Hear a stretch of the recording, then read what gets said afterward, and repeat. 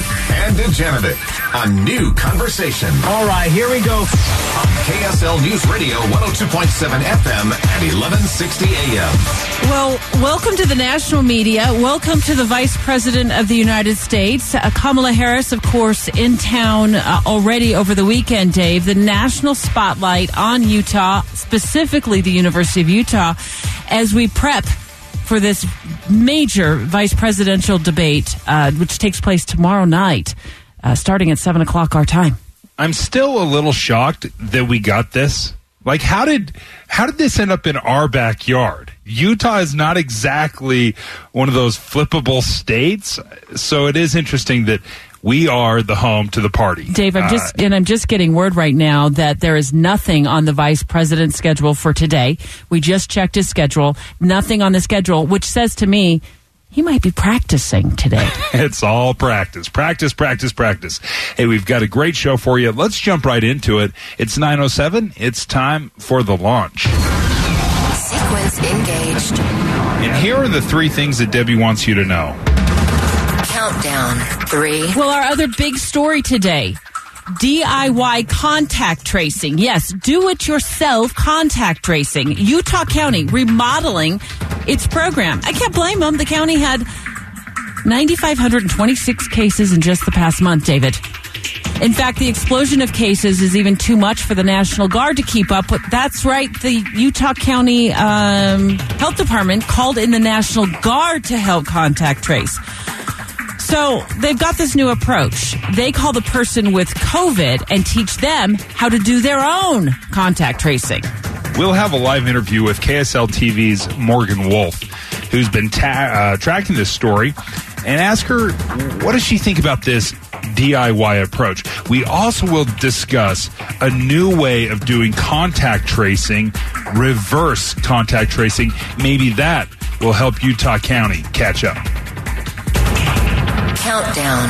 2. Also, our other top story today, tracking the president's COVID-19 recovery. It looks like he slept at the White House last night. I mean, we don't have direct confirmation here at KSL News Radio that he was sleeping soundly at the White House last night, but that's looked like what happened, right? So we're going to be diving into the effectiveness of the drugs that he's taking to fight the virus. We're talking about that again today. Why? Well, because we're talking to a COVID-19 survivor live. She lives in Utah, spent 3 weeks in the hospital, 3 days on a ventilator. And Dave, I want to ask her if she has any lingering side effects. I also want to know about the drug cocktail she was on, because she was on one of the drugs that the president is now on. And she also was on hydroxychloroquine. We're going to ask her if that worked, if any of these drugs worked for her when she calls us at 9:50. Yeah, we talked to Cass back in June after she was released from the hospital. I really didn't remember a lot of things. They had me on a lot of drugs. I was on not one IV, but 3 IVs. I had the oxygen tubes, the feeding tubes.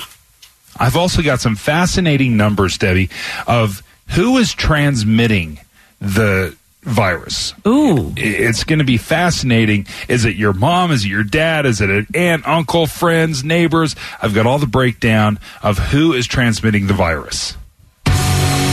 Launch countdown 1. So while Dave's on super spreader patrol, we'll also be talking about our other top story, the most important VP debate in recent history. Eyes of the nation laser focus on the University of Utah. This at the same time, COVID-19 is spreading through the White House, of course. There are several new safety protocols in place now for the VP debate at Kingsbury Hall tomorrow night. We don't have an official agenda, I don't think, for Kamala Harris, but we did learn just moments ago that VP Mike Pence, who's in town, has nothing on the agenda for today. We hope they're both practicing, possibly using flashcards. VP Pence touched down in Salt Lake City last night. He said this, Dave, before boarding Air Force Two. The president told me he was headed back to the White House. He told me to head to Utah. So here's what VP Pence and Kamala Harris can look forward to besides Utah hospitality. Plexiglass will separate the vice president and the senator. Kamala's camp wanted it. Pence camp didn't want it. The vice president's spokesman said if Senator Harris wants to use a fortress around herself, then have at it. They were originally going to be spaced 7 feet apart. They're going to be distanced even further apart, David. Right. They'll be seated about 13 feet apart. Plexiglass plus 13 feet. I don't know where they came up with 13 feet, but there we go. We're going to double it. Baker's dozen. There you go. And if you're one of the very few people invited inside the hall for the debate, at Kingsbury Hall for the debate, and you don't wear a mask, well, I'm told you're going to be escorted out this time. Yeah, that's going to be extremely awkward if it's like the vice president's wife, right? How do you escort her out? Dave and Dujanovic. The launch. Commence. We want to begin right now with Tim Hughes, who just ran into studio with a handful of paperwork there. He looks like you got breaking news, Tim. We do. We're hearing from the Church of Jesus Christ of Latter-day Saints that Elder Garrett Gong and his wife have now tested positive for the virus. This statement coming from the church spokesman Eric Hawkins says, as shared in General Conference this weekend, Elder Garrett W. Gong was recently exposed to COVID-19 and did not participate in conference in person. He and Sister Gong have now tested positive for the virus. Their condition is mild, but they are being cautious and their health is being carefully monitored by doctors. The church will follow all appropriate health protocols for contact tracing and will continue to follow health guidelines for this virus to protect church leaders, including self-isolation as appropriate. We continue to encourage all church members to take steps to protect themselves and one another during the global pandemic. And just to confirm, he's in the quorum of the 12 apostles, correct? Correct. That is correct, Dave says. Okay, Tim Hughes, thank you so much. I know you're going to be tracking that story in the newsroom throughout the morning. Your voice, your vote. Utah's vice presidential debate. Special coverage with David Dujanovic. It's just a day and a half away. The vice presidential debate at the University of Utah, the only debate between the candidates for vice president. It'll have the candidates, for starters, spaced 13 feet apart.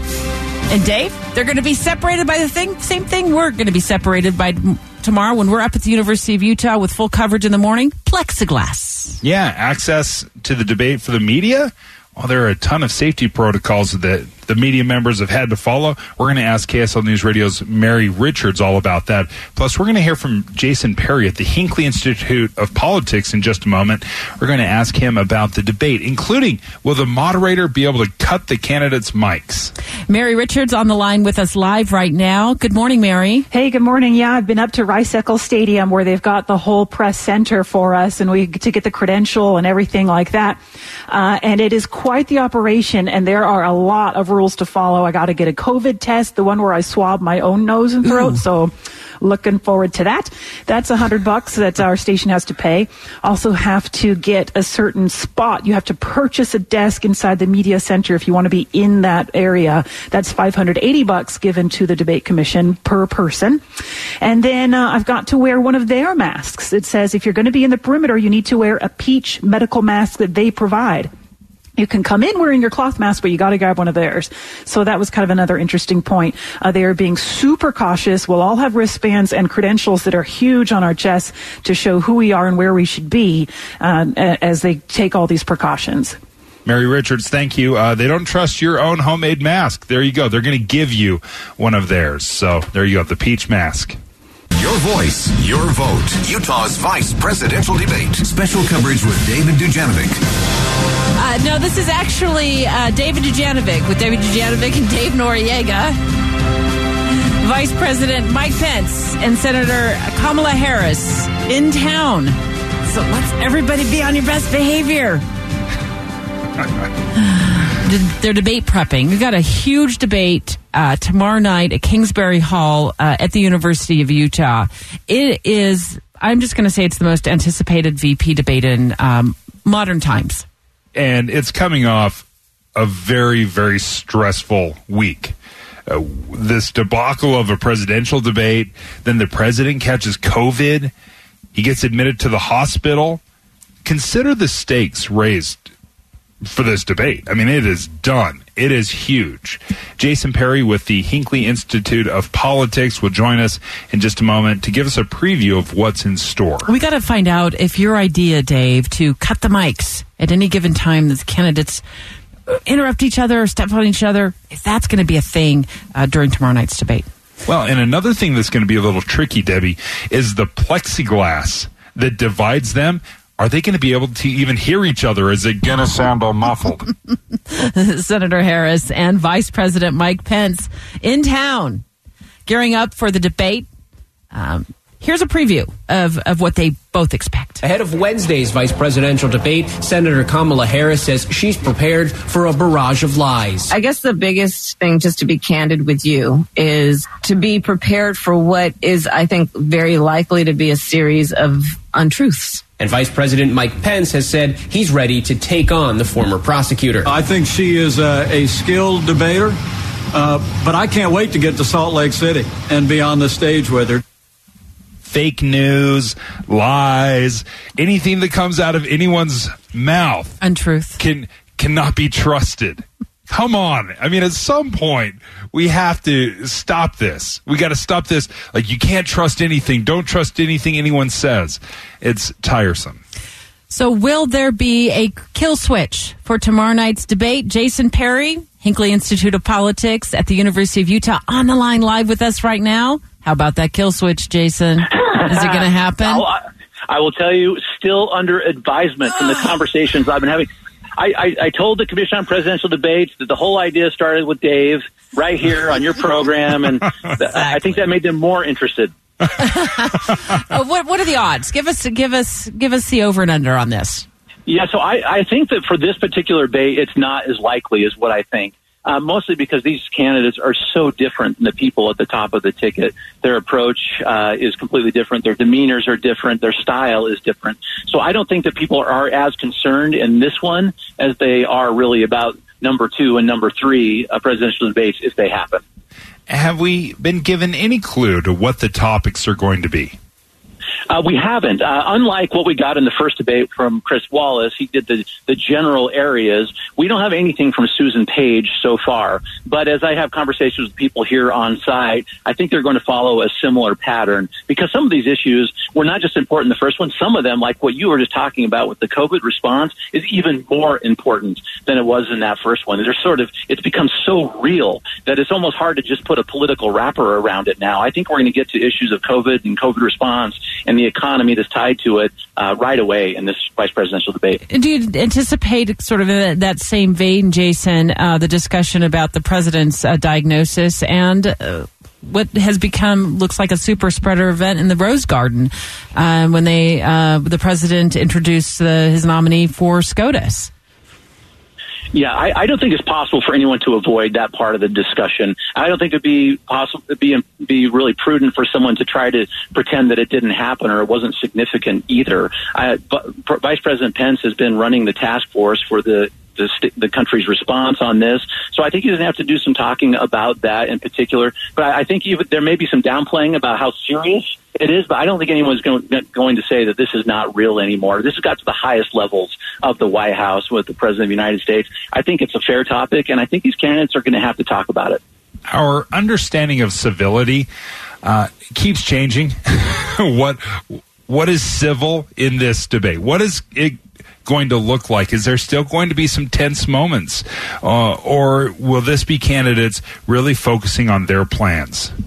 Well, I think a part of both. I think that they will be focusing on their plans, and I think the level of interest in that is at an all-time high. And what you said at the top of the show is right. This is going to be the most watched vice presidential debate in history, and it's because people are looking for the answers to these policy questions. Where are they going? And there is so much uncertainty. Everything changes by the moment in this particular election, particularly considering the pandemic. So I think that's what we're going to see. And I think that also these two candidates are going to spend a lot of time on the stage being very sharp. These are some really, really smart people.